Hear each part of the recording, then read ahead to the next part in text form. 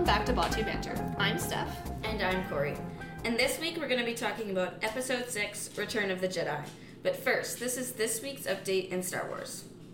I'm going to start with the joke that my friend Keith sent me. I'm pretty sure he saw it on Reddit. So Annie is short for Anakin. Obi is short for Obi-Wan. What is Luke short for? No idea. A stormtrooper. It was the fakest laugh ever. Yay! Dumbledore. The two-figure clap. It's like a cheesy... Until Harry gets up. Oh, that was really loud. Sorry. Sorry, Travis. With your ears. You may want to edit that out. We also got the Boba Fett poster. Yes. And we found out that Boba Fett's going to be released, or the Book of Boba Fett, sorry. It's going to be released on December 29th, 2021. It's coming up pretty soon, kind of, not really. A nice present after Christmas. Exactly. I watched Lego Star Wars Terrifying Tales. Did you watch that yet? I did not. It was pretty silly. I did enjoy it. It was pretty silly, though. And I had like this weird moment where I was like, are Lego things canon? So I googled it and they're like, no, it's absolutely not canon. I heard somebody that I know watched it and they've never seen Star Wars in their life. And they liked it and they said that it was cute and that there was references that even they understood. Really? Yeah. Oh, that's awesome. Yeah. So I'm glad that it's out. Poe Dameron was the main character. Nice. Okay, and you know how we talked about the Wilhelm scream that one episode? Yes. So I had seen a tweet, and the girl had written, DJ says, make some noise, and she wrote, me, Wilhelm scream. And I was like, that's fantastic, I love that so much. So first, I was at work, and I was bored. I mean, I was on my break at work. This is not time theft. So I YouTubed the Wilhelm scream, and the first thing that came up was the top 10 Wilhelm scream moments in movies. So I decided to watch it. And it talked about how the Wilhelm scream originally came from a movie called Distant Drums, but it wasn't made popular until the movie Charged from Feather River came out, and a man in the movie named Wilhelm screamed. So he got shot, I'm pretty sure he screamed. So then Star Wars was the first movie who actually coined it the Wilhelm scream. Okay. So then some of the top 10 movies were Lord of the Rings, The Two Towers, Indiana Jones, Toy Story, and then obviously Star Wars twice. That's awesome. Yeah. I like that it's literally just his name, Scream. Yeah, exactly. There's not very original. It's not even from the original movie. No, I wish that I had like a Corey Scream and it was used in movies. I could do that. If anyone is looking for someone to do ad-libs, I'm your gal. Call Corey. Alright. So Star Wars Episode 6, Return of the Jedi. So, fun fact. Return of the Jedi was originally supposed to be called Revenge of the Jedi. And it had the same premise as Return of the Jedi, but so Luke Skywalker and his friends trying to save the galaxy from the Galactic Empire, except at the end, Darth Sidious and Darth Vader would battle royale for Luke Skywalker, and the winner would reign the galaxy with Luke Skywalker by their side. So it was supposed to be Darth Vader kills the Emperor, and then Luke and Darth are Siths, and they go and they just cause terror and wreak havoc, I guess. What do you think Luke's Darth name would have been? Or Sith name? Darth complains a lot. Oh my god, okay. I just want to say this really quick. Lego Star Wars Terrifying Tales, there's you see Ben Solo and how the Knights of Ren come in and like convert him to the bad side. So he becomes the Knight of Ren. And they're like, stop being such a Kylo, you're being such a Kylo. And it's like, what does Kylo mean, like a baby? They're like, it means like you're being a baby. So he's just like, so they keep calling him Kylo. He's like, you know what? I actually like this. Keep Sid. That's so he adopts funny. it as his name. That's awesome. It's definitely not one of the parts I thought were canon. I was like, that was the moment I was like, this is definitely not canon. That was when you were like, you know what, maybe this isn't canon. I'm going to Google to make sure. Oh, another thing. I saw a tweet by Uberfax, and it said that apparently The Force Awakens was supposed to start with Luke's hand floating through space holding his lightsaber. I saw that as well. So, since the events in Cloud City, his saber has just been floating How did Maz get the saber? Mark Hamill retweeted the video. And he said it's facts. He said it's facts. I know. That's crazy. He would have gone way more screen time. Twice as much, he said. His hand, too. Good for Would it. have just been his hand, or like him in a green suit, just his hand. No, they would have to have a hand model or something. CGI hand. I want to know how Maz got the saber. Like, did it just fall from space? Did she fly ship into it? Because Maz was the one who gave Rey Luke's saber. Now we've opened up a whole new can of worms with and this has nothing to do with Return of the Jedi. We're going to put a pin in this, though. Okay, so why did they not go with Revenge of the Jedi? Yes, because, so they had a focus group. I'm not entirely sure if it was a focus group in my life. I'm going to say it was a focus group. So they had a focus group, and George Lucas discovered that that villain characters sold less toys.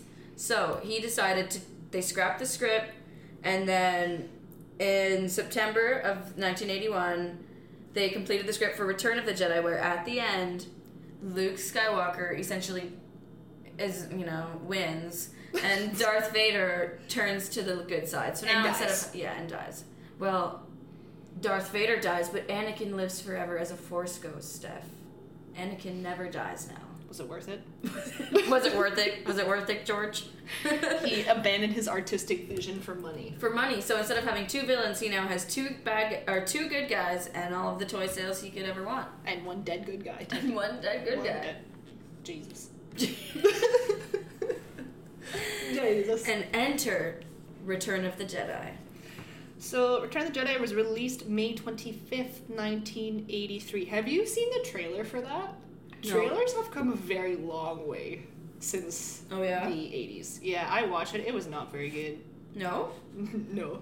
I read that Return of the Jedi was one of the most cultural moments like in the 80s, because people were tenting outside for days. That's awesome. To see the movie. Because the first, no one knew what was going to happen when Star Wars came out, right? Yeah. The second one came out, no one really knew if it was going to be good, if it was going to be bad. So now we've had 2 great movies. The third one, this is the big deal. The last one, it was a big deal. So people waited outside. This is like when the fandom started. What a bunch of nerds.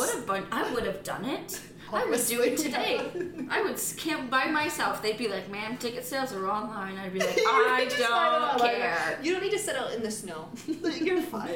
You've been here for weeks, ma'am. There's not even a Star Wars movie. The next Star Wars movie doesn't come out for 2 years, Corey. Go. Oh my god. Okay, so it starts with Darth Vader going to the Death Star to check in on how everything's progressing, and he talks to Jar Jar. Gerard. There's a lot of J's and R's in that name. It's a little difficult. And he tells him that they are behind schedule and understaffed. The classic Empire budgeting and staff retention issue. And we once again bring up our issue with the Empire's financial department, their HR, all of the business administration aspect of there. I'm pretty sure every podcast I ask who's in charge of the finance and the HR department. We should Google that. I wonder if they do actually have an HR department. They 100% do. Well, they suck. They're not good. I also think it's hilarious that they want the Death Star to be built really fast, where the first one literally took them 16 years. It took them a really long time. And look how that turned out. Exactly. And the one that they're trying to rush now is functional but has a huge hole in the side of it. But yeah, it's fine. It's fine. Don't worry about it. I also really like how in the movie, I'm pretty sure that scene is the background's painted, the stormtroopers are all paintings. Same as when Palpatine visits the Death Star for the first time. I'm pretty sure some of the overhead shots of Endor as well are also all paintings. I also believe that as well. Yeah, and I think there's a lot of the Millennium Falcon shots are paintings as well. If it just sitting there and obviously not of it flying, that'd be a little difficult. That would be amazing. And then oh my goodness. Vader basically tells him that he needs to get his shit together because the Emperor is on his way. The Emperor is on his way, and I believe he uses the words, "He is not as forgiving as I am." Yeah. Bitch, what? You just choked a man. Super forgiving. Yeah. Yeah, it's a little scary. Oh yeah. Okay, so you know what I read? I read the book, obviously. Apparently, Java can speak multiple languages. He understands and can speak multiple languages. But out of Huttese pride, out of Hutt pride, he only speaks Huttese. Yes. So what the fuck is the point of 3PO? He doesn't actually need 3PO. Oh, he uses 3PO to translate what he's saying because he just doesn't want to say it in any other language. I think so. Man. Power move, maybe. That's a huge power move. A lazy move. Good for Luke. He's trying to get in his head. So, I also really like how R2 at this point knows what the whole plan is. Like, when they're going in there, R2 knows everything. He knows he has Luke's lightsaber. He knows that Luke is going to try and trade them in. He knows that Lando's already there. Meanwhile, 3PO knows nothing, and he's freaking out, and he's just like, well, what do you mean? This is true, eh? Yeah, like, R2 knows everything. 3PO just knows nothing. I'm assuming they don't trust 3PO with anything, because he just and also it's doesn't stop talking. Good to sell, like, the whole theatrics of it. Like, see, this guy's freaking out. Obviously, we're not tricking you. That's very true, too. True. Here. So they try and get Han from the Carbonite. They try and trade for Han. Doesn't work. No, Jabba laughs right in his face. He laughs at him. But then he decides to keep the droids regardless. Yes. So remember how in one of our podcasts we said, do droids feel pain? This movie confirms that droids do feel pain because that one Gonk droid, when they walk into their quarters, like the droid quarters, is hung upside down and he's getting the hot plates put on his feet and he's screaming. So droids do feel pain. This is true. Both emotional and physical. That's really messed up. It's very sad. That is really sad. We're going to ignore that. Now we know. And then there was a deleted scene from the movie where before Luke goes to the Hutt Palace, he builds his own lightsaber. Okay. Because at this point, he obviously lost the lightsaber that he had in Cloud City. His hands float in space now. And while he's building it, he can hear Vader calling to him. Really? Yeah, it's pretty cool. What I was just thinking is that maybe when Jabba laughs at Luke's attempt at bargaining with the droids, you know how you said that about how Jabba knows all of these languages, so C-3PO is essentially useless? Maybe that's why he laughs. Like, I don't need one of these. Yeah, maybe. He's like, I don't need a protocol. I don't need it. And that's kind of part of Luke's plan is like, yeah, I know you don't, but now you're going to take it anyways because I was kind of an asshole about it. Smart Luke.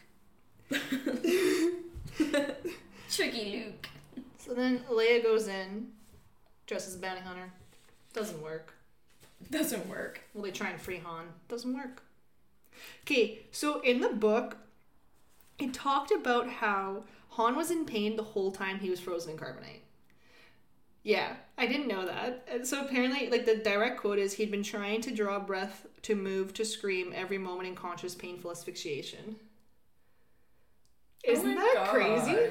So the whole time, he was consciously aware. Gasping for air? Yeah. It just makes it so much worse. That's horrible. I know. See, if only he just paid Jabba. This is why you guys should always pay your debts on time. Because you could get stuck in because the collectors can come and put you in carbonite. Oof. Oof. Oof. There's also, so you know the singer from the band there? Her name is Size Noodles. That's amazing. She is a, what the heck is she called? She is a, I didn't write it down. Okay, anyway, so her name's Size Noodles. She was a character in Clone Wars as well, because she's been working for Jabba for a while. Okay. She actually dated a Hutt.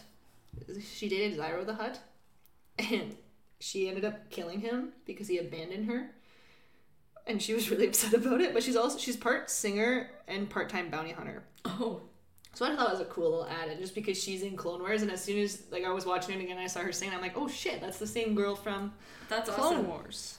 So that girl has just been working for Jabba for a while now. A singer and a bounty hunter. Yeah. A modern queen. Absolutely. And when her band broke up, she just went and did solo stuff. The Beyonce of Star Wars. Absolutely. So then Luke when Luke comes in and just force controls Bib to do what he wants, and then Bib tries to explain to Jabba, and he's like, you idiot, like, he's being force control, and then just pushes him off the dais and he falls. Oh my god. One thing you notice too in this one is just how different Luke is.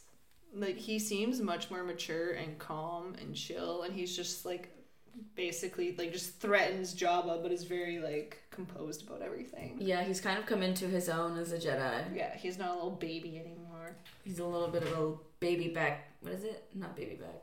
I was gonna say baby back rib. I thought maybe think of The Office. He was like, I want my baby back. I was gonna say he's done being a little baby bitch. But baby back rib works too. same difference.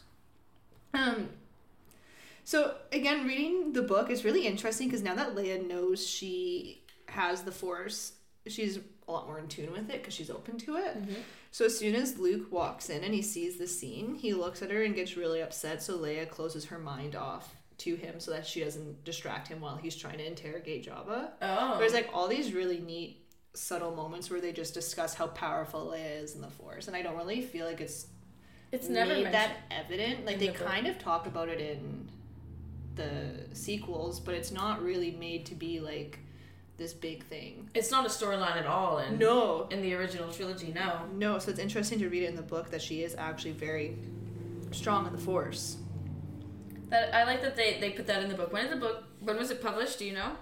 No, I should have brought it out here. I didn't bring the book or Thrawn out here today. We're Thrawnless. I know. I can hear Thrawn screaming. That explains why I've heard those tiny screams since I've entered. He's upset. Oh my god. The Thrawn pumpkin is the funniest thing. Thrawn-o-lantern. I saw that and started laughing so hard. I was like, it doesn't look like Thrawn at all. You just painted it blue and made red eyeballs. Thrawn! It's Thrawn! Paint him blue, they won't know the difference. As long as he's blue and has red eyes, it's Thrawn. Oh my god. So then Jabba gets upset. Yes. And decides to throw Luke down to the Rancor. So I don't know if you know this, but there's an episode in the Bad Batch where Sid gets the Batch to go and try and find a Rancor named Mookie. Or okay. Moochie? I think it's Mookie. And you end up finding out that the Rancor is for Jabba. Like, it was stolen from Jabba, so they're rescuing it to give back to Bib. So naturally I was just like, okay, well, is that the same Rancor that's in Return of the Jedi? It's not. Oh, good. Apparently the Rancor that's in this movie is named Batista. Anyways. Oh, that scene is so sad. I know, when the owner's crying, like the trainer's just standing there crying looking at him. Yeah. I felt really bad for him. I hated that as a kid. It made me feel some things. It made me feel some things. Why do all the creatures get killed in Star Wars? Even Mandalorian. This is true. All the creatures just get killed. It's not fair. It's just not fair. I really like how after that happened, Jabba was like, hey, you killed my pet. Now we're just going to throw you in a Sarlacc pit. You're just going to be in torture for 1,000 years. You're going to just slowly die. How does that happen? Like, how do you slowly die for 1,000 years if your lifespan isn't even 1,000 years? I have no answer to that question. That's a really good question. Maybe the digestive juices That's what I'm thinking. You like some sort of zombie enzyme kind of tickles you a little bit. Again, trying to find logic here, like it doesn't happen. I didn't even think of that. George Lucas, explain yourself. We have so many. If we ever saw George, we'd be like, 1 moment, please. Pull up on our phone. Question number 1 of 370. We have lots of questions. We've dug way too deep into this. Some of these are irrelevant. We understand it's fictional, but please.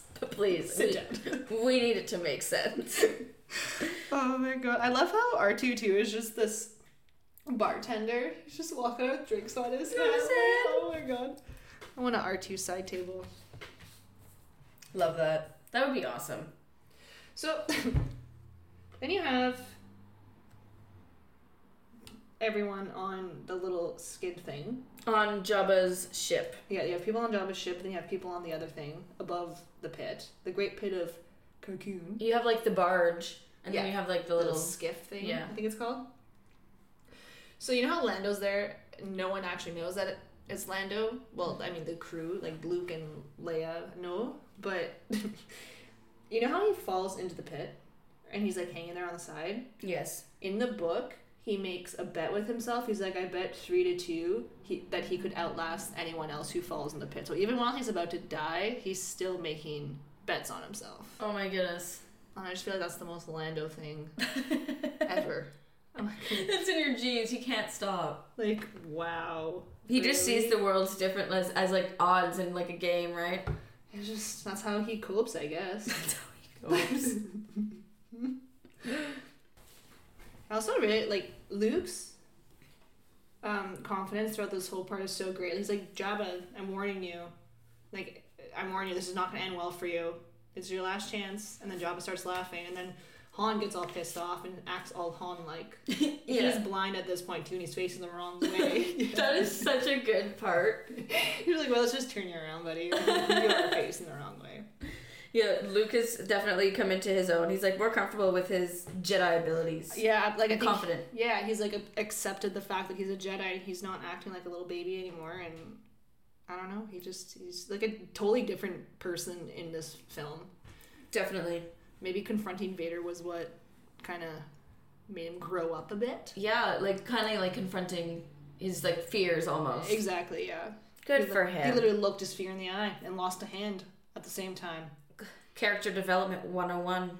Lose a hand. Lose a limb. Lose a limb. Act mature. Oh my god. You know what makes me mad? And I think I talked about this in the last podcast as well, where Boba Fett, even before I watched Star Wars, I thought was a super cool character. Like, I just always thought Boba Fett and Darth Maul, I thought they were the coolest characters. Both died really stupidly, in my opinion, in the films. Or, not stupid. Like, Maul's death wasn't stupid. It was just really premature, I think. Definitely. He got brought back. So did Boba Fett. So it really doesn't matter. But I remember seeing how Boba Fett died and being like, that is the most disappointing thing I've ever seen. I'm like, you're telling me. And now, knowing Star Wars more and watching Clone Wars and reading more about it, they're like, yeah, Boba Fett is one of the best bounty hunters in the galaxy. And I'm like, he literally got taken out by a blind man who accidentally hit his jetpack and set him off flying into the pit. That's how he, the most intense bounty hunter, was taken down. By a blind man and a slug thing. Yeah. Not really a slug thing, like a sand octopus. A sand octopus. It has tentacles. Yes, it does have tentacles. I don't think I like that word. Ew, I don't like that word either. And it has teeth. Something that has tentacles shouldn't have teeth, in my opinion. I just kind of picture like a piranha plant from Mario. Oh my god, that's genius. That's exactly what it looks like. Did you see Chris Pratt is going to be the voice of Mario? What? I couldn't even laugh. What? You didn't see... Oh, Isn't Mario Italian? Yeah. Chris Pratt is not Italian. I'm well aware. Everyone's like... Oh, have you ever heard of Donkey? No, he's a YouTuber and he does reviews for stuff.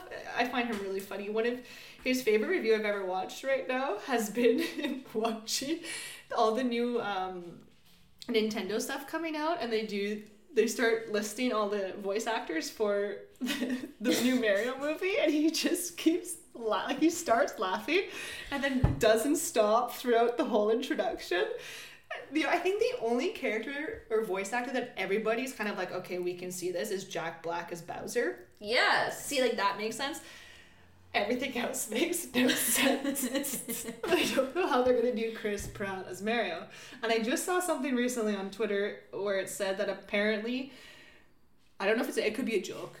I don't know if it's like satire, but he just said that he wasn't going to be making like an Italian voice and Mario is no longer Italian. Could you imagine No. what Mario looks like, but with the most basic Midwestern accent ever? There is no accent. It is bland. If it was a spice, it would be flour. It would be flour. And Chris Pratt is like, what is he even going to say? It's me, Mario. It's me, Mario. It's me, Mario. No, I'm not for it. That was like a 2-minute rant about Nintendo. And back to our regular scheduled programming. So, yeah, Boba Fett falls in the pit. Han can kind of see now. I don't think I'd trust him to shoot. Like, if I was Lando, I would not trust him to shoot a tentacle wrapped around my leg with his eyes. Like, his vision's still not all there. Yeah. And then Leia kills Jabba, which is super iconic. I love the Hutt Slayer part, and I watched an interview with Carrie Fisher, and when Disney bought Lucasfilm. That was in 2016, right? Yes. Or when they were announcing the new movies. Yes. Anyways, so they were thinking about retiring the Huttslayer merchandise. What? Because there was complaints that it wasn't family friendly. So they asked Carrie Fisher in an interview, what do you think about retiring at the time it was Slave Leia, so what do you think about retiring the Slave Leia merch? And then she said, to the father who flipped out about it and said, what am I going to tell my kid about why she's in that outfit? Tell them that a giant slug captured me and forced me to wear that stupid outfit, and then I killed him because I didn't like it, and then I took it off backstage. She's so iconic. I love that. Oh, we love her so much. I read too that apparently she was getting annoyed that in all the other movies she found her outfits didn't make her look feminine enough, so she wanted something more feminine, and that was their response. Like, you went from putting like a white cloak on her to her essentially being naked. Yes. Well done. And she was on every poster in every little boy's room in the 80s. You cannot tell me any different. When I wore that costume, oh man, I am part of some weird fetishes that I don't even know anything about. When I wore that costume at Star Wars Celebration, people were coming up and taking pictures with me and saying things like, oh, I can't wait to show my wife, or I can't wait to show my husband. And I'm like, some lady choked me, and I'm like, what? I understand the reference, while her husband was taking pictures and snapping his teeth behind the camera. You should have gotten paid to be there. I really should have, and I hope they're all doing well. I really hope that they use those pictures in the way that I'm hoping they use those pictures for. Because otherwise, what was the point, guys? You made me uncomfortable for no reason. Oh my god.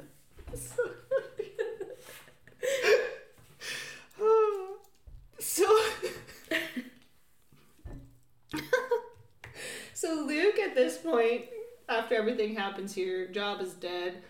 Boba Fett's going to be digesting for 1,000 years in a Sarlacc until Dave Filoni decides to step in and say, nah, I don't think so. So Luke goes to Dagobah. And Yoda is sick and looks at him and says, you actually require no further training. So I'm really confused, because when he wanted to leave in Empire Strikes Back, both Obi and Yoda were like, no, you need more training. You're not ready to go. Mm-hmm. You're absolutely not ready to face Vader. Then he goes and faces Vader and then comes back, and all of a sudden he's had enough training. Maybe losing a hand fast tracks him. It must. Like, you know, when you take a course and it's like, you could take all of these courses, or if you take this one and you pass it, you're good. You're golden. So you can do all of the Jedi training, or your dad can slice off your hand, and then you're good. Yeah. Because it really did mature him from episode 5 to episode 6. There's a huge difference. Huge difference. I also think part of becoming a Jedi is making your own lightsaber, and he did do that on his own. He did, but they don't mention that in the movie. No, they don't. But, well, I mean, obviously we know he has a new saber because he has a new saber.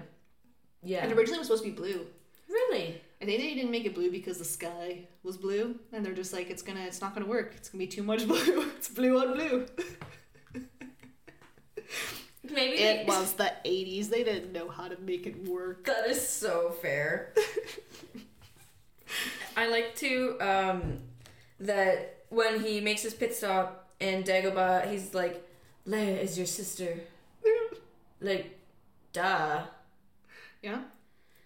And then he needs to face Darth Vader to become a full-fledged card-carrying Jedi Knight. But he did already face Vader. But he didn't win.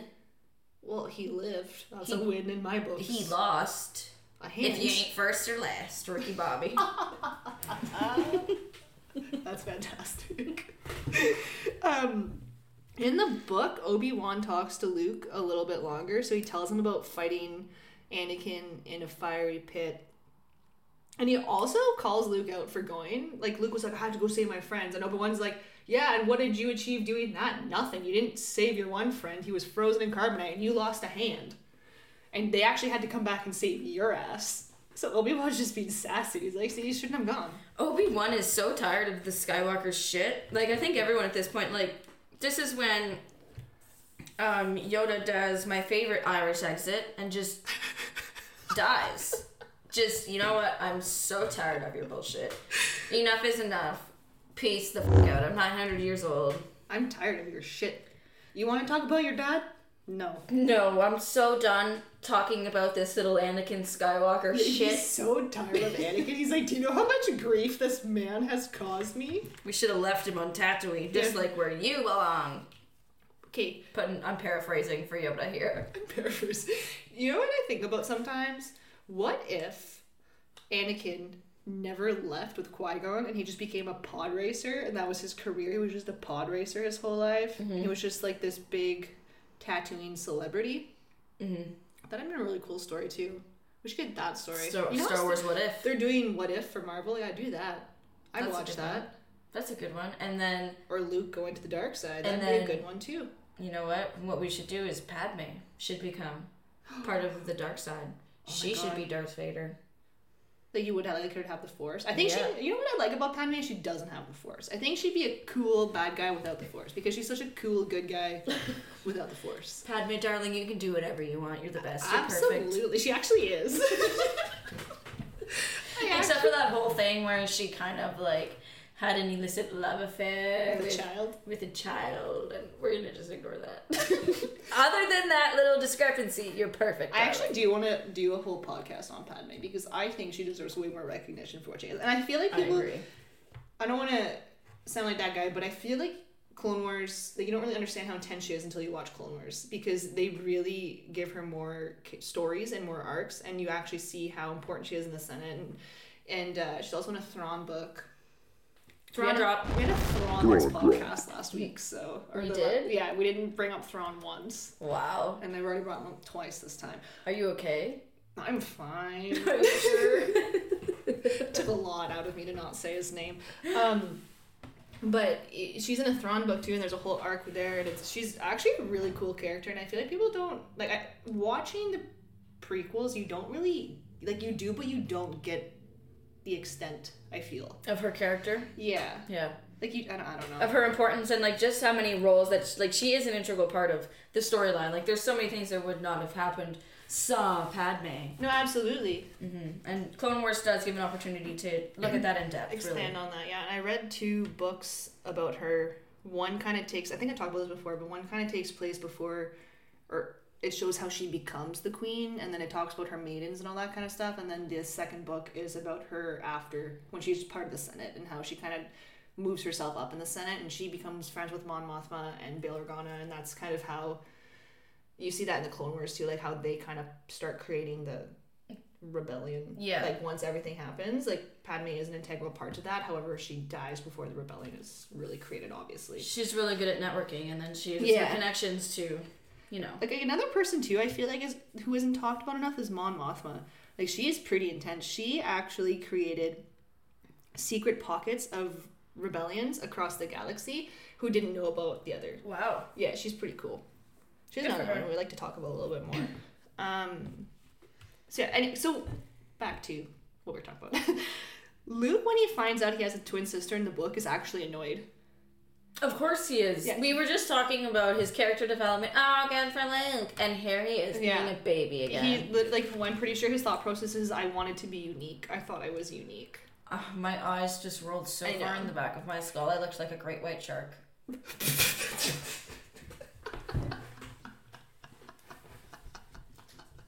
know they just heard them. Yeah, so Luke is still kind of whiny. It's still there a little bit. But yeah, they also talk about how strong Leia is in the Force, which again is not depicted very well in any of the movies. Obi-Wan in the book also talks about, I think he talks about in the movie too, the guilt that he has about Vader and how he knows he failed and he was too, I think he says something along the lines of being too proud or something, or he was too confident in his abilities of being a teacher. Yeah. And then he failed Vader. But, yeah, he kind of did. Yeah, you kind of did. But we still love you, Obi. Obi. It's not your fault, Obi. Yes, it is. A lot of reasons that Anakin became Vader. And... Oh my goodness, sorry. Do you think that Luke maybe is, like, thinking a little bit about incest at this point? Because, like... Do you think at the crosses he's like, whoa, I had a crush on my sister. I kissed my sister. Twice. Maybe. Yeah, I think book Luke probably has more of a crisis than movie Luke. Yeah, absolutely. Book Luke is definitely... He's like, shit. He's reconsidering some things. Absolutely. Yes. Absolutely. The thing that I thought was kind of cool as well is there's a few times throughout the book where they describe Han as having changed since the Carbonite encounter because he now believes he wants to do something bigger with his life instead of just smuggling. He wants to help people and be involved more, which is why he is a huge part of the rebellion. Like, he's not trying to leave. He's right in there with the action. However, I also just think it's because of Leia, but we'll just say it's because he's not selfish anymore. Yeah, we'll say that it is 100% because he's matured as a human being as well, and not because he wants to get in Leia's pants. Exactly. Enter Ben Solo. Because obviously he did get in Leia's pants. Is that how that works? So you know how they're all talking, Mon Mothma says her little speech, then they start talking about the Death Star. They find out where the new Death Star is, Death Star 2.0, because why create a different weapon and be original? We can just copy the first movie because it worked out so well the first time. And then you know what? We're going to do it again. Third time's a charm. Because why the fuck not? You know what, Steph? You kind of just blew my mind with the way that you phrased that, because you're not wrong. Well, frig, man. Yeah. Look at the sequels and they're like, you know what? It's not a single star. It's not a planet. We got a bunch of ships. They just appeared out of nowhere. They're huge and they're scary. And they can literally blow up planets like this star. But we got lots of them, so good luck trying to take them all down. Except the other issue is like what we did on Endor, where we had that one little thing. You also had to take down that one shield and you could kill us. Again, we have one little projector thing down there, and if you happen to hit that, all these ships don't work. Like, you should be the voice that goes over, like, you know when we get the emergency things on our cell phone? When they overtake the planets, that should just play, "Hello, this is Steph, your friendly Empire recording system. This is an emergency recording, just to notify you that we're coming." Oh my god. I just, like, come on, guys. You're so dumb. If Thrawn was there, I still think that if they kept the clones, if Tarkin kept the clones, and they kept the TIE Defenders and didn't work on the Death Star, the Empire would have won. I agree with you. Like, I strongly think that. You're a little bit biased because of the whole Thrawn situation, but... Even if it wasn't Thrawn, though, like, if you have multiple multiple ships that have deflector shields, have all these things, instead of one big star that happens to have one torpedo trigger, and you have clones who are literally forced to do everything you say, yeah, you're laughing. I don't know, that was poor planning. Once again... They're cheap. It's Tarkin's fault. It's Tarkin's fault. So, anyways... And then the Rebels, too, their plan is exactly what you said. Okay, so we're just gonna go knock down the Death Star defense shield on Endor. Everyone just, like, rush it, hope for the best. We're just gonna fly to this planet. We're great. There's no way this is a trap. Nope. This is great. It's working out well. I love Kate. Luke... When Luke says this, I actually died laughing this time around. When Leia looks at Luke after everything, when he gets back from Dagobah, and she can tell that he's visibly upset, and she can feel on the Force, obviously. She looks at him and asks what's up, and he says, "Ask me again sometime." That's so weird. It's the most dismissive thing I've ever heard about. How are you today? Ask me again sometime. I'd be like, okay, asshole, never mind. Fuck yourself. You can just sit in your self-pity butt. I don't feel bad for you. Ask me again sometime. Leia shoots him in the head. And then it's just written and directed by George. Force jokes him. Star Wars, what if? Want to try that again, Luke? That's so good. Oh my god. So we fly to Endor. There's a really cool scene when they're flying to Endor. Luke's in the shuttle with them, and Vader senses Luke, right? Yes. And then Luke says, "I'm endangering the mission." So there's a scene in Clone Wars where Ahsoka has left this. She's left the Jedi Order at this point. This is season 7. So she left the Jedi Order at this point. She's with the Martez sisters, and they're flying, and they fly into I don't know if it's the government or the Senate flying zone, or I think maybe it's just the Jedi Council flying zone. I don't know, but they have like their own little area, and they accidentally fly into it, and they're like, "You need to leave now," blah blah blah. And Anakin's up there flying, and her ship flies over Anakin's, and Anakin just stops. And if you parallel the scene from this movie with the scene from Clone Wars, it's literally shot the same. So Anakin's standing there, and he just kind of looks up, and then Ahsoka also pauses in the ship and just looks at the ship, and they're sensing each other. So it was done to mimic, obviously, the scene here. And I'm just like, I remember watching it in Clone Wars for the first time and be like, oh no. Oh, you guys, like talking to the TV, you guys don't know this yet. This is really sad. This sucks. I like, too, that when they land on Endor, they just find a bunch of Imperial stormtroopers and fend them off on their little speeder bikes. Yeah. And how do the speeder bikes work? There are so many trees. You're telling me that it just senses the trees and you're not going to get motion sickness going in, weaving in and out of the trees like that. No. I don't know. I've always wondered that. Like, were they just perfectly spaced out? The trees? Yeah. Or the bikes? I don't know. Because how are you weaving in and out at that speed? They're just that talented, Corey. I'm just kidding. Literally, when they start fighting, like when Han runs out there like an idiot, he's like, don't worry, guys, I can handle this. Runs out, makes the situation way worse. Yes. And then Leia's just like, oh my god, runs in, doesn't even hesitate, runs the speeder. Luke's like, shit, slow down. Jumps on the back. The stormtroopers literally just explode. Like, that whole scene is just stormtroopers dying in a fiery death. Yeah, getting hit by the trees. Absolutely. So clearly they can't drive fast. So maybe it's just like when they're driving casually, they're fine. Like they're just, out for like a Sunday Except cruise. for Luke and Leia. Unless Luke is using the Force. The Force must be using the Force. Well, Leia's driving. So she must be using the Force. One of them has to be. Absolutely. Both. They both combined. So then poor Leia falls off. She has to jump, either hit a tree and die, or jump off and get knocked out. So she chooses to jump off and get knocked out. We choose unconsciousness. So Wicket, the Ewok, finds Leia and is scared of her until she offers him food, which I totally understand. Would do anything for food. And I did a little research as well, because how did they have a dress that fit Yeah, Leia? we were talking about that in our one podcast. Right. So, there's this thing called Star Wars Forces of Destiny. It's little shorts. Mm-hmm. Yes. And it's called the Ewok Escape.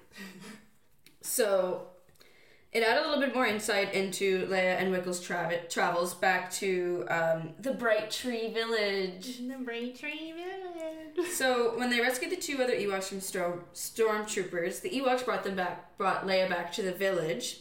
And as a gift, they tokened her with, or as a token of their appreciation, they gave her this gift of this human dress.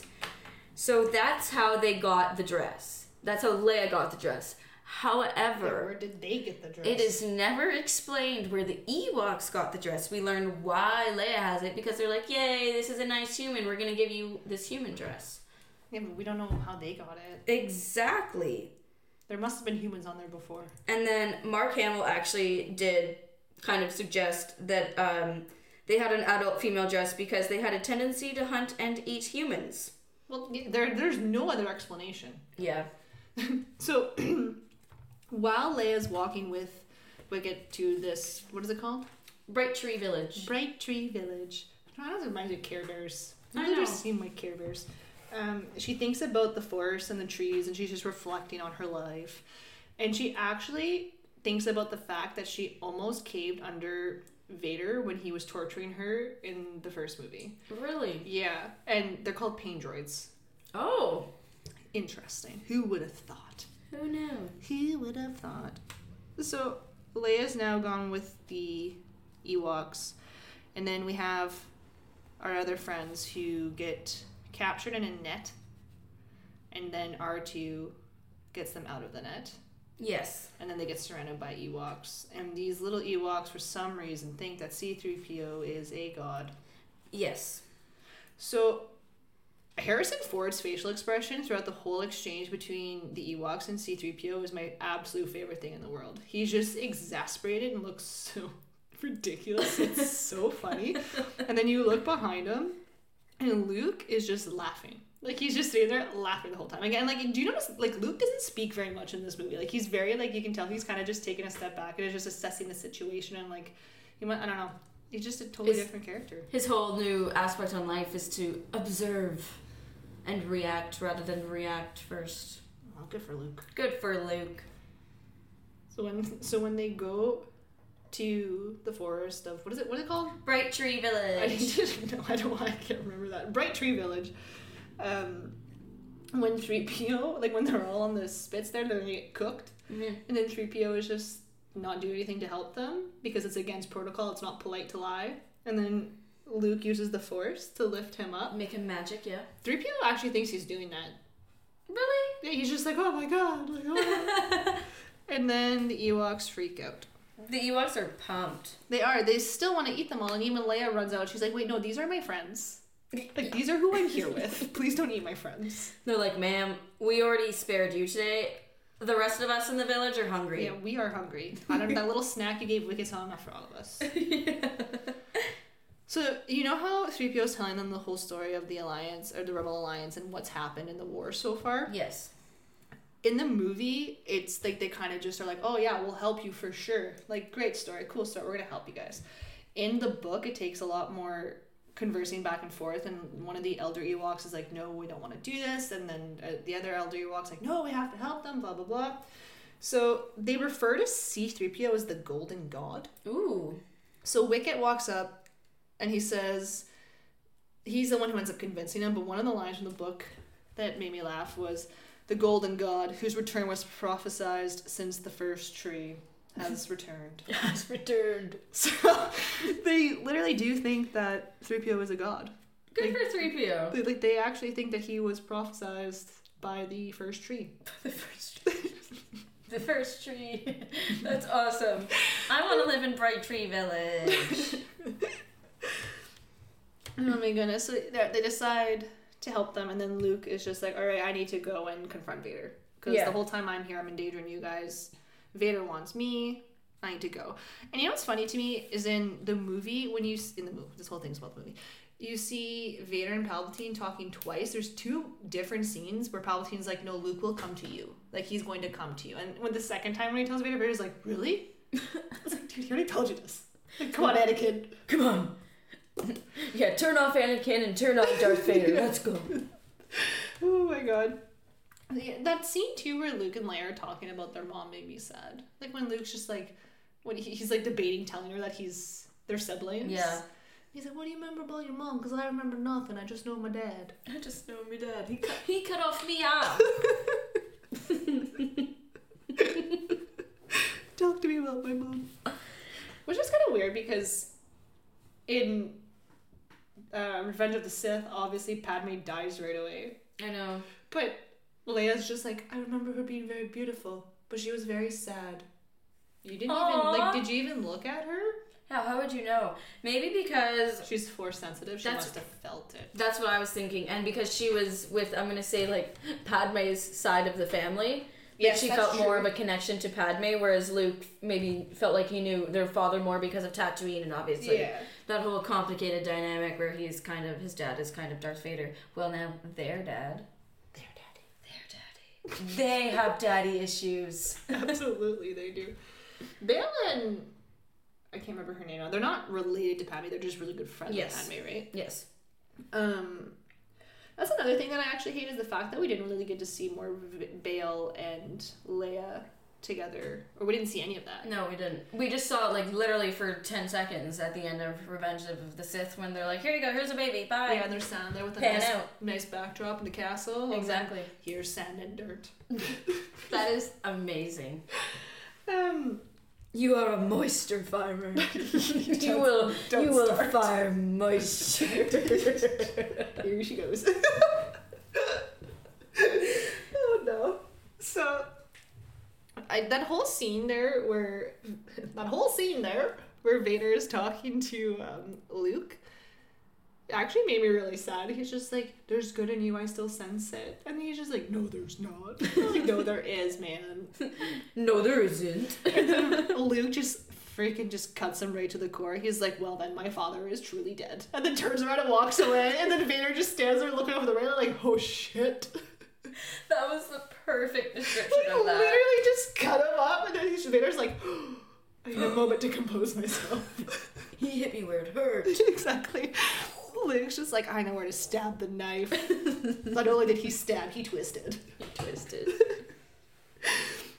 I also really like when we're back, like when we're in the Death Star and Palpatine and Luke are talking. They're just having like a little back and forth, and Luke's just like, or Vader, oh my god, Palpatine is just like, join the dark side, use your anger, blah blah blah. And then Luke's like, no, I will never. I'm never gonna join the dark side. And then Vader's literally just standing there and just looking back and forth like he's watching a tennis match. He's just like listening to the two of them. It's so awkward. He's like, yeah, they're fighting over me.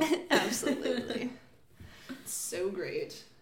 And then over Flash on over to Endor. Papu the Ewok, when he goes on the speeder, is so funny to me. He's just doing like 360s and he's still just hanging on there. He drives a speeder at that speed better than any of the stormtroopers. Yeah. Let's be real. And he looks cool while doing it. He does look cool. Good for him. And a spinning teddy bear. And the Ewoks kind of saved the day. Like, yeah, they do. the Rebel Alliance Multiple times. literally could not have done that without the Ewoks. Yeah. So we get to the base where the shield is up, and at this point the rebels think that they have surprise on their side. Mm-hmm. Meanwhile, we're finding out from Palpatine that they don't, because Palpatine was the one who orchestrated everything. He told them where the shield was. He gave them the shuttle. Like, well, he didn't physically, but he, you know, did his little thing, made sure they got everything. He is a master manipulator. The most manipulative. So Han runs up, and when he taps the trooper's shoulder, I laugh every time. He just turns around and runs away. But the stormtrooper runs right into that little group of rebels. The guy at the front with the white beard is Captain Rex. Really? Yeah. Yeah. Wait, oh my goodness, you know what? Now that, like, I've, like, seen the animated Captain Rex and, like, Rebels? you've made that connection. Yeah. That's why they gave him that beard in Rebels, because they wanted him to look like the guy in... Amazing! Yeah, so the guy has just been in multiple wars. He's honestly one of the... Sexy Rexy. Captain Rex. We love you, doll. We should give him his own podcast episode. We should. We'll write this down. Padme deserves one. Captain Rex deserves one. Thrawn deserves one. Oh, you're pulling a Palpatine and you're manipulating the situation to get Thrawn. Literally all the people I want. Look at me go. I'm so clever. So clever. And then we go back up in space. I like that we have Luke's point of view and then Han and Leia's point of view, and it seems to be a theme that's carried out throughout all three of the movies. Yeah. And then this one we also get Lando's point of view, but yeah, we definitely do get the back and forth. Yeah. That's actually how I've separated my notes. Fun fact. Fun fact. No one cares. I do. Oh, thanks, Corey. So the scene where Palpatine is talking to Luke, in The Last Jedi, they really copied that scene with Snoke. They definitely did. And it kind of annoys me. Yeah. To be honest. The sequels are definitely... they're just like a carbon copy. I was going to actually use the words carbon copy. Oh, look at us. The original trilogy. But I'm going to use a different word. I'm going to use regurgitation. Because that's a nice word. Just to gross everybody out. Wow, Corey. That it's kind of like, it is like a regurgitation of the original trilogy. Like, they're just like, okay, this, the exact same, but a little bit different. A little bit chewed up and spit out differently. I'm actually so excited for us to talk about the sequel trilogy. I can't wait till we get there. You're just like, F this shit. I'm like, yes, let's go. I'm so ready. For like multiple reasons though. Like, I do like the sequels because that's when I started watching Star Wars, but there's a lot wrong with them. There are some plot holes. The whole trilogy is a plot hole. Okay, anyways. So it's Luke's face when Palpatine reveals that he actually orchestrated everything, and he's just like, oh shit. And then Admiral Akbar, when he realizes, and he says, it's a trap. It's a trap. That is amazing. And I also love that Admiral Akbar looks the way he does, and he is called a Mon Calamari. Yep. I'll never get over that. And they live on Mont Calamar. I told that to my dad the other day, and he literally thought I was lying. And then he Googled it, and I could hear him chuckling to himself. Yeah. And it was just like, yeah, Dad, calamari, squid. My least favorite Clone Wars arcs were the ones that were centered around the Mon Calamar. And I know that's really mean to say, but I didn't feel as bad one day when I went on Twitter and someone made a joke and they're like, you get to heaven and you find out that all the Clone Wars seasons are on in heaven. You can watch any of them. Except the only arcs they have are the Mon Calamari arcs. And the guy just starts crying and says, I'm going to go to hell. And I'm like, hey, thank God I'm not the only one who didn't like those arcs because they're just not good. We got beef. They're not. I'm done now. Sorry, I get so distracted. And I love that line. That it's a trap. It's a trap. So then, I really enjoy the fact that once the rebels do get captured, like they walk out and there's stormtroopers everywhere, and they're like, "Oh shit! Like we're screwed." 3PO and R2 walk down a hill, and then they're just like, "Oh shit!" and then turn around and walk back, and then they get ambushed by Ewoks. So the Ewoks do save the day. I have a question though. They're very innovative. Like, all the different weapons they have, like, they literally have 2 logs tied to a tree that just crunch a ATST. Yeah. They have logs that fall down a hill that make them fall over. Yes. They have flying contraptions that they throw rocks down. Where the hell did they learn all this? Apparently, before... I don't have the exact details on this. They had to have been in other wars. But the Empire had... done, I'm going to say, like, some deforestation to the moon of Endor. Okay. And had taken over a little bit at one point in time. Sections? Yeah, like, so the Ewoks used to be, like, a peaceful, I'm going to say, like, clan of whatever, Ewoks.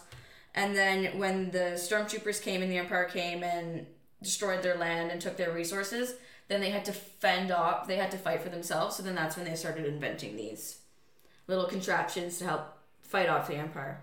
So, if they already had all these contraptions, why did it take the rebels coming down for them to actually destroy? Because they, like, the only reason that they were successful was because of the Ewoks. Yeah.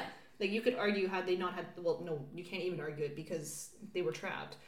Why did it take the rebels coming down? The Ewoks had no issue killing the rebels right away. Yeah. However, the Empire, they're like, oh, we're just going to let them sit here unless they do something to us? Pretty much. I think that's why they had been, like, eating people and stuff like that. Like, we won't attack you, but if you attack us, we'll then attack you. We have some issues. Because at the kind of flash forwarding, but you know, at the end when they're drumming on the stormtroopers' heads, that's kind of why, because it's like a revenge of, haha, you took over our land and now I'm drumming on your heads. That's some good music, if you want my opinion. Yeah, good for them. In the book, Palpatine talks to Luke about how he knows Obi-Wan was who trained him, and then he ends up guessing that Yoda also trained him. Like, he tries to pull all this information out of Luke, and Luke doesn't say anything, but then he slowly starts, like, breaking Luke down. Like, you see in the movie, too. Like, start, like, when he's telling him all these different things, Luke's, like, off, like, his anger starts to come out. Yeah. So he finds out that Yoda also trained him, which I find really interesting. You can probably tell, like, in their techniques and stuff, right? I would think so. Mind you... Yeah, I think so. So when Vader and Luke fight, I love that when Luke gets the high ground, he says, Obi-Wan has taught you well. Yeah. And that's just so great. That's great. And I know it wasn't even done intentionally, but it's just so great. So Anakin, I have the high ground. It's like, haha. Oh, and then Vader does the saber throw. That's my favorite. That's my favorite move. Every time I play Jedi Fallen Order, I try and unlock that one because it's just so much fun.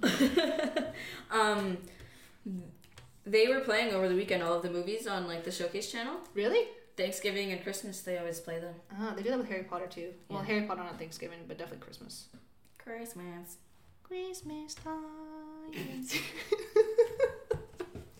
I like to, the Emperor kind of embraces, like, Luke's hatred and is like, haha, thank you, and congratulations on finally embracing your hatred. You've unlocked a new level.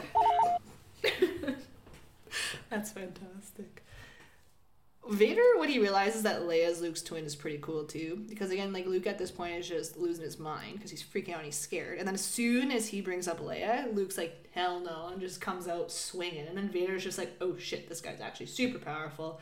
All of a sudden, literally takes Vader down. Mm-hmm. And then Palpatine comes over, who's at this point ready for Luke to kill Vader, I'm pretty sure. Yeah. And then when Luke doesn't want to do what Palpatine wants, he starts Force lightning him. Yeah.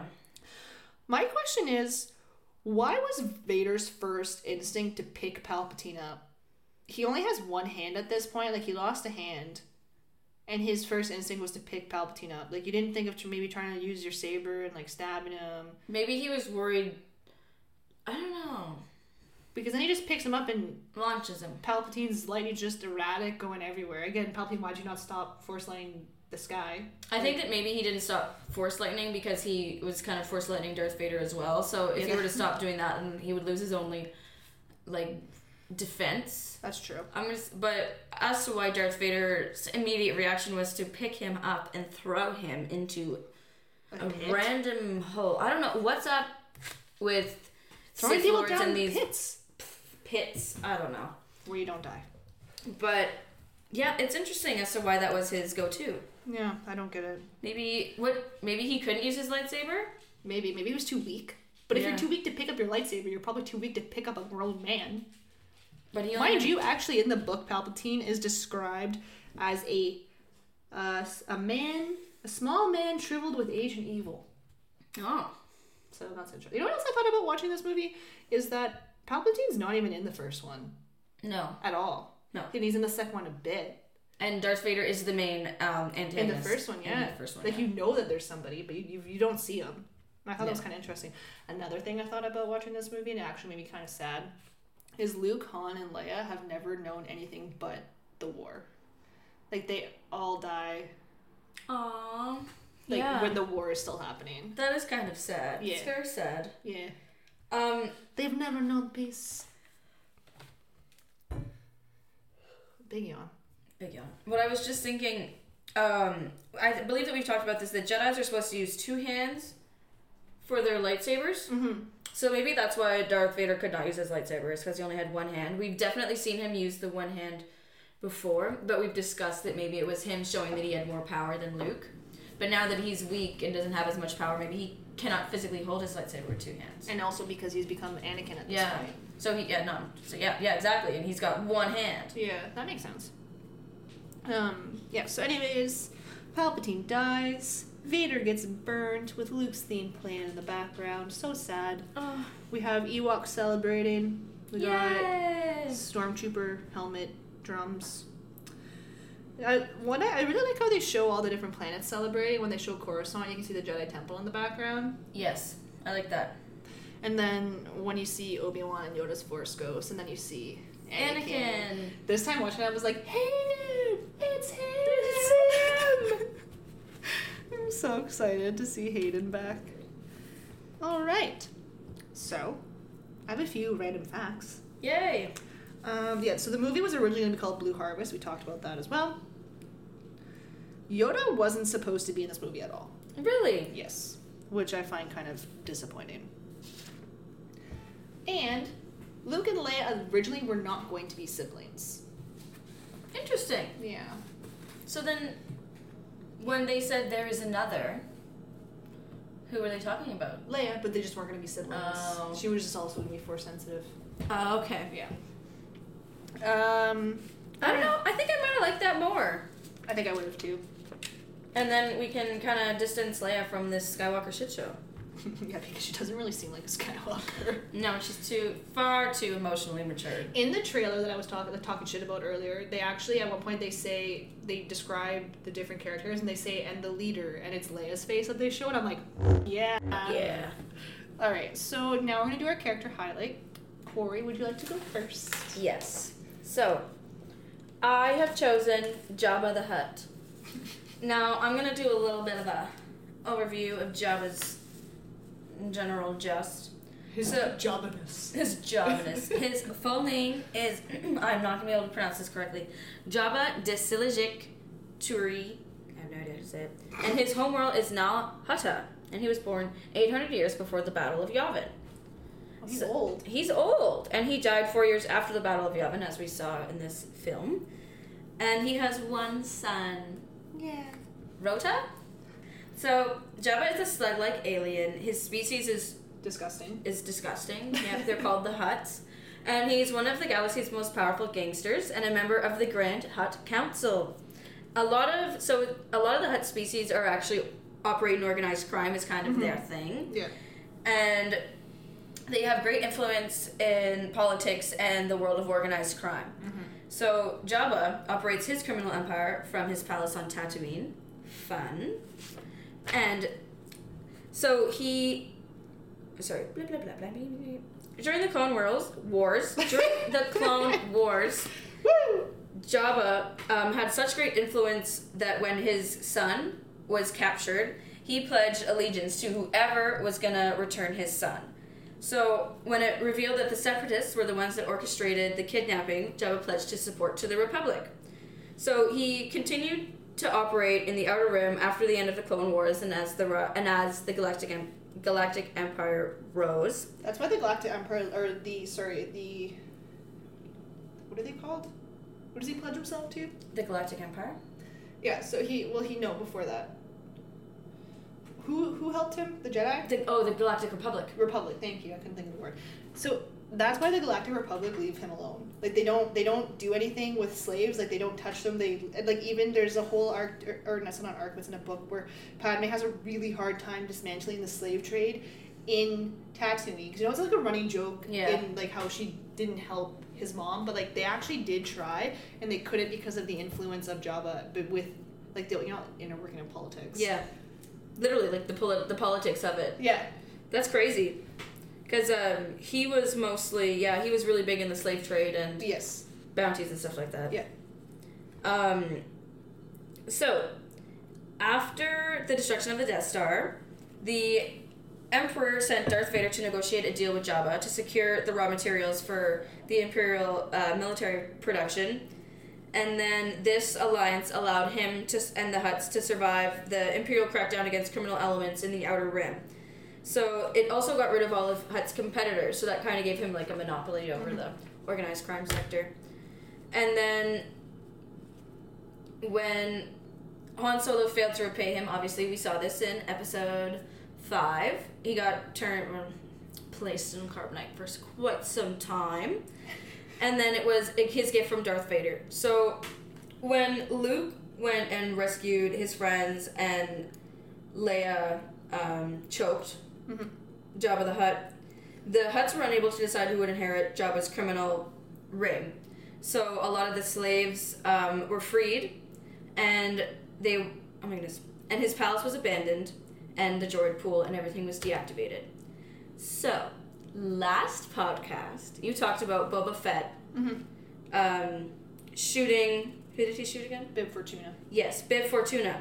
So this was actually because Bib Fortuna returned to the palace and took over Jabba's criminal operations around 5 years after all of this. Okay. So at 9 years after the Battle of Yavin, Boba Fett joined the Accomplice and stormed Jabba's palace with Bib Fortuna in there. And then that was when Boba Fett slayed Fortuna and took the control of the remnants of Jabba's criminal empire. With Fennec Shand by his side. Exactly. So that was why he killed Bib Fortuna, was to take over Jabba's criminal empire. Nice. And I wonder if we're going to see that in the Book of Boba Fett. Well, we see him kill him in Mandalorian. Yeah. Yeah. So now he's in Jabba's palace, right? He's the owner now. Mm-hmm. So, yeah. Fun. And that's Jabba the Hutt. I hope they drop a Book of Boba Fett trailer soon. That would just, help all of us. It really would. So my character highlight is on Darth Sidious, Mr. Sheev Palpatine. Call him Palps for short. Palps. So the notes that I have, I kind of took some from Legends and some from canon, only because I read the book Plagueis, Darth Plagueis, and I really liked it. And I do, it's considered Legends, but a lot of it is not actually. They talk about it in the movies and stuff like that. So Palpatine is obviously from Naboo. He's 84 years old during the Battle of Yavin. That's how old he is. I didn't know that. I did not He know looks that. good for an 84-year-old. He does. Kind of. Not really. He's a shriveled man. He's a shriveled man. A demented wizard of sorts. So in the book Darth Plagueis, he kills his family. So, they go up in a ship and they're leaving Naboo, and he ends up just slaying them all on the ship, and I thought that was a little intense. I don't know if that's canon or if it's not. I'm pretty sure it is canon, though, but you don't ever hear about him having a family at all. So he was always in politics in Naboo, and he was also incredibly intelligent, and he's very charismatic. He was always a really good speaker and everything, so people really liked him. He ends up meeting Plagueis, who is a Moon, I think. Moon, I don't know how to say it properly.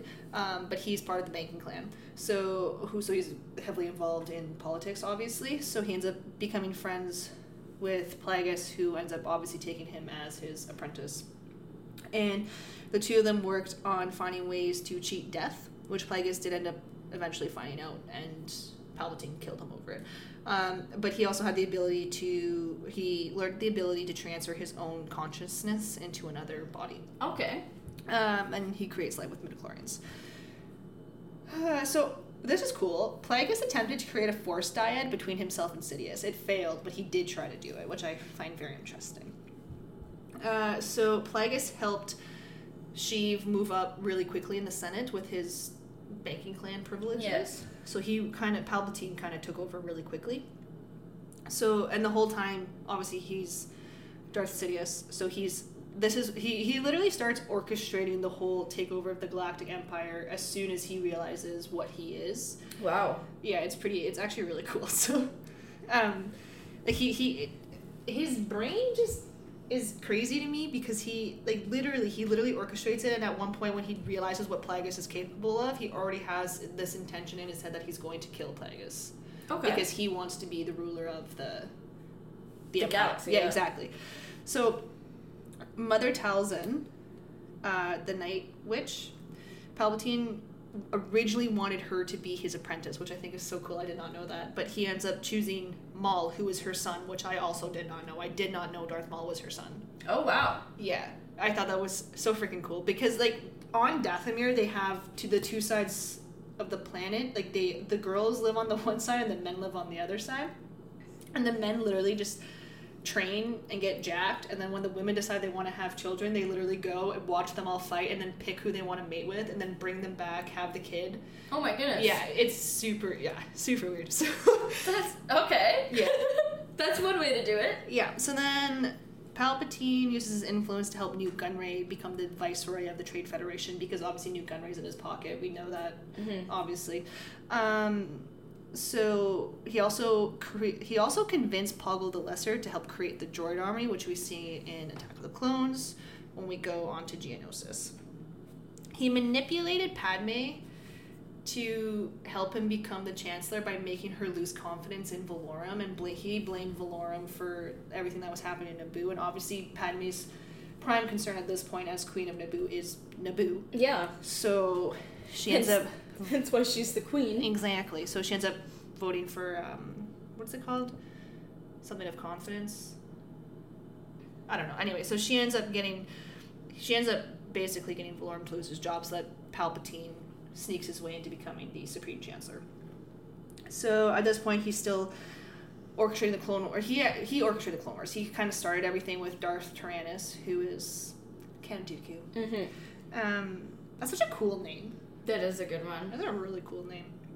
Yeah, so Palpatine decided at this point to actually take Dooku as his apprentice because Maul is now dead, and the rule of two. Because originally when Dooku sought him, I'm pretty sure Maul was already his apprentice, and he said, no, not right now, I already have an apprentice, buddy, wait your turn.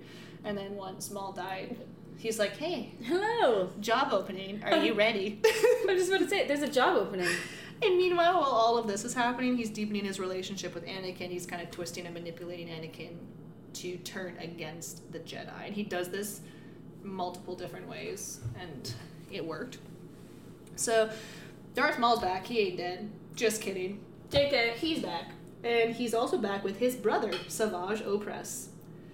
Oh, such a cool character. He's so cool. He is cool. Oh, man. I hope we get him live action someday. I don't think we will because he dies during the Clone Wars, but still be really cool if they can somehow get him in there. But Palpatine goes to Mandalore once he finds out, and he basically just humors the two of them while fighting because Palpatine's like, I can actually kill you guys both in a second. He kind of humors them, fights them a little bit, knocks Darth Maul out, turns around, toys with Savage, and then just kills Savage. Very sad, was not happy. And he kind of mocks Maul and then kind of reveals his whole plan to him, and Maul's just like, oh shit, you've literally orchestrated this whole thing from the beginning. And he thinks about Dooku, and Maul's just like, wow, Dooku was a fool, yeah, or he's just as foolish as I am, kind of thing. So, and then Palpatine was also part of the trials for Ahsoka. So when Ahsoka was accused of bombing the temple, he's part of the trial, and he makes this kind of really vague speech where he's just like, we need to be careful of separatists somehow sneaking into our the Republic and, you know, creating distrust amongst us and create. I'm like, you're watching this, you're like, dude, it's you. We know it's you. Like, shut up. you gaslighting motherfucker. Like, how ironic. So there's also, so remember when I was talking about the arc where Yoda goes to Dagobah to have, like, he goes in that cave, but he also goes to Moraband to learn more about Force. And when he goes to Moraband, that's one of the temples of the Sith, Sidious actually senses him going there, so he gets Tyrannus, and he uses Tyrannus's Force connection with Yoda to kind of somehow get into Yoda's mind and manipulate him. So he actually tries to convince Yoda to turn to the dark side, and he's like, if you join me, I will reveal who I am. Super intense. Like, it's so crazy. Oh my goodness. Yeah, so he, yeah, really cool arc.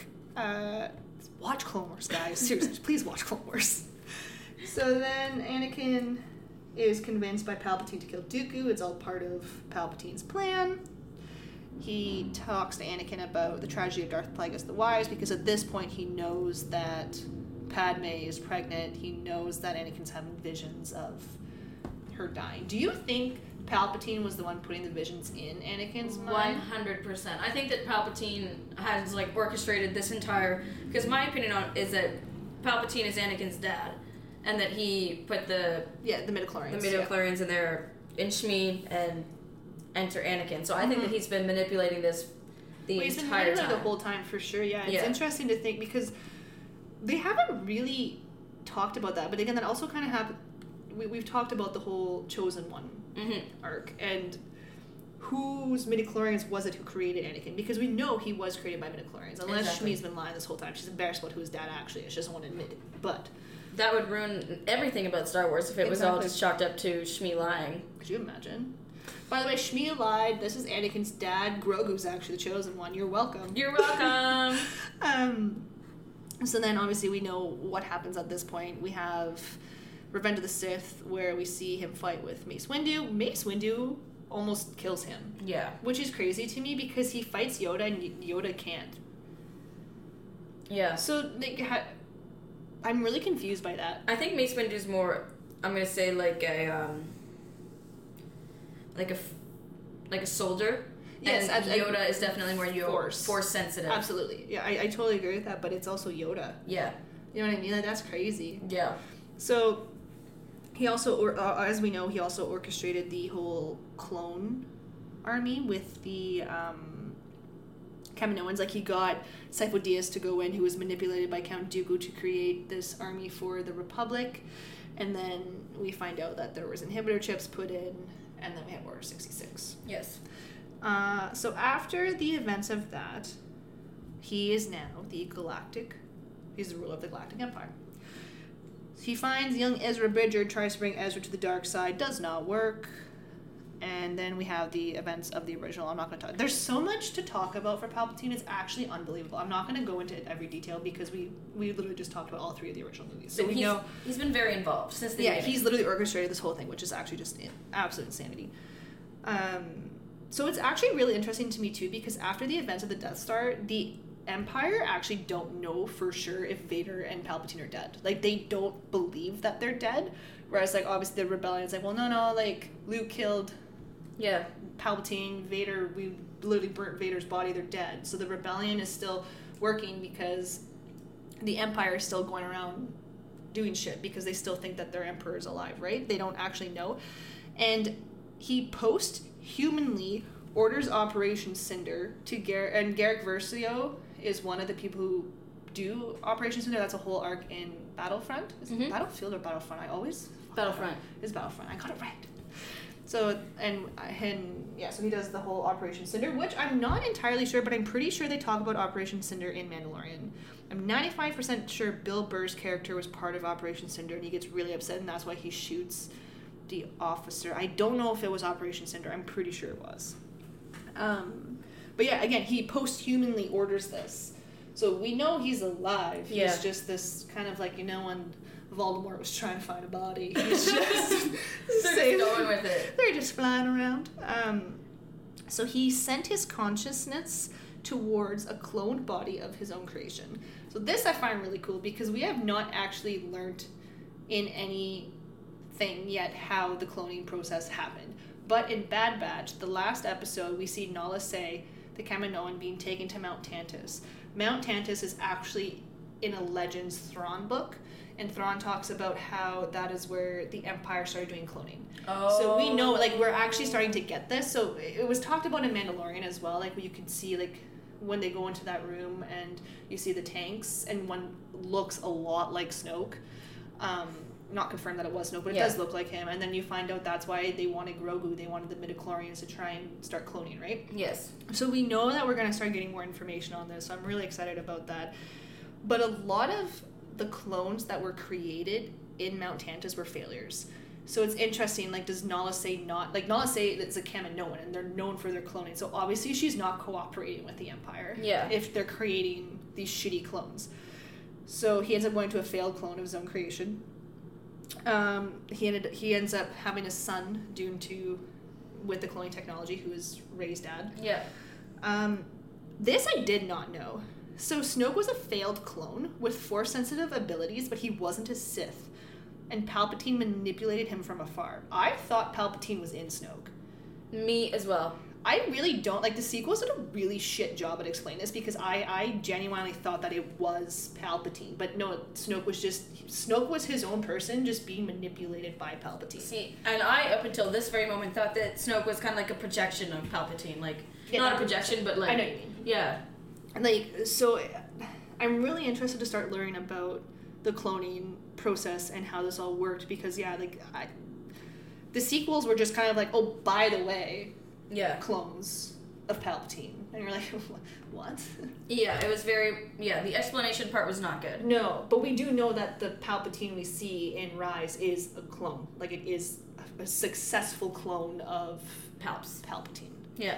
So I'm really excited. Like, Bad Batch is definitely going down that route. Or maybe it's not even going to be in Bad Batch the next season. I don't know. But we do know that Nala Se is in Mount Tantus. We do know that they're going to start talking and explaining this whole cloning process for the Empire. So I'm excited about that. So hopefully we get some answers. Yeah, that'd be really cool, because I have lots of questions. We do have lots of questions. That seems to be the general gist of Star Wars. Yeah. Okay, so now we are going to do our final question. It's not going to be a long question, because this podcast is already pretty freaking long. So Corey, our question today is, you know how when Vader finds out that Leia is Force sensitive and is Luke's twin, he says, maybe we can convert her to the dark side. Do you think Leia would have ever gone to the dark side? Absolutely not. Yeah, no, I don't think so either. Leia risks too much at this point. She's already lost everything. She literally has lost everything, and she's the one person who seems to have her head on her shoulders, doesn't seem to get emotionally affected that much, except for getting pissed off at Han. But obviously, like, I would also get pissed off at Han. Same.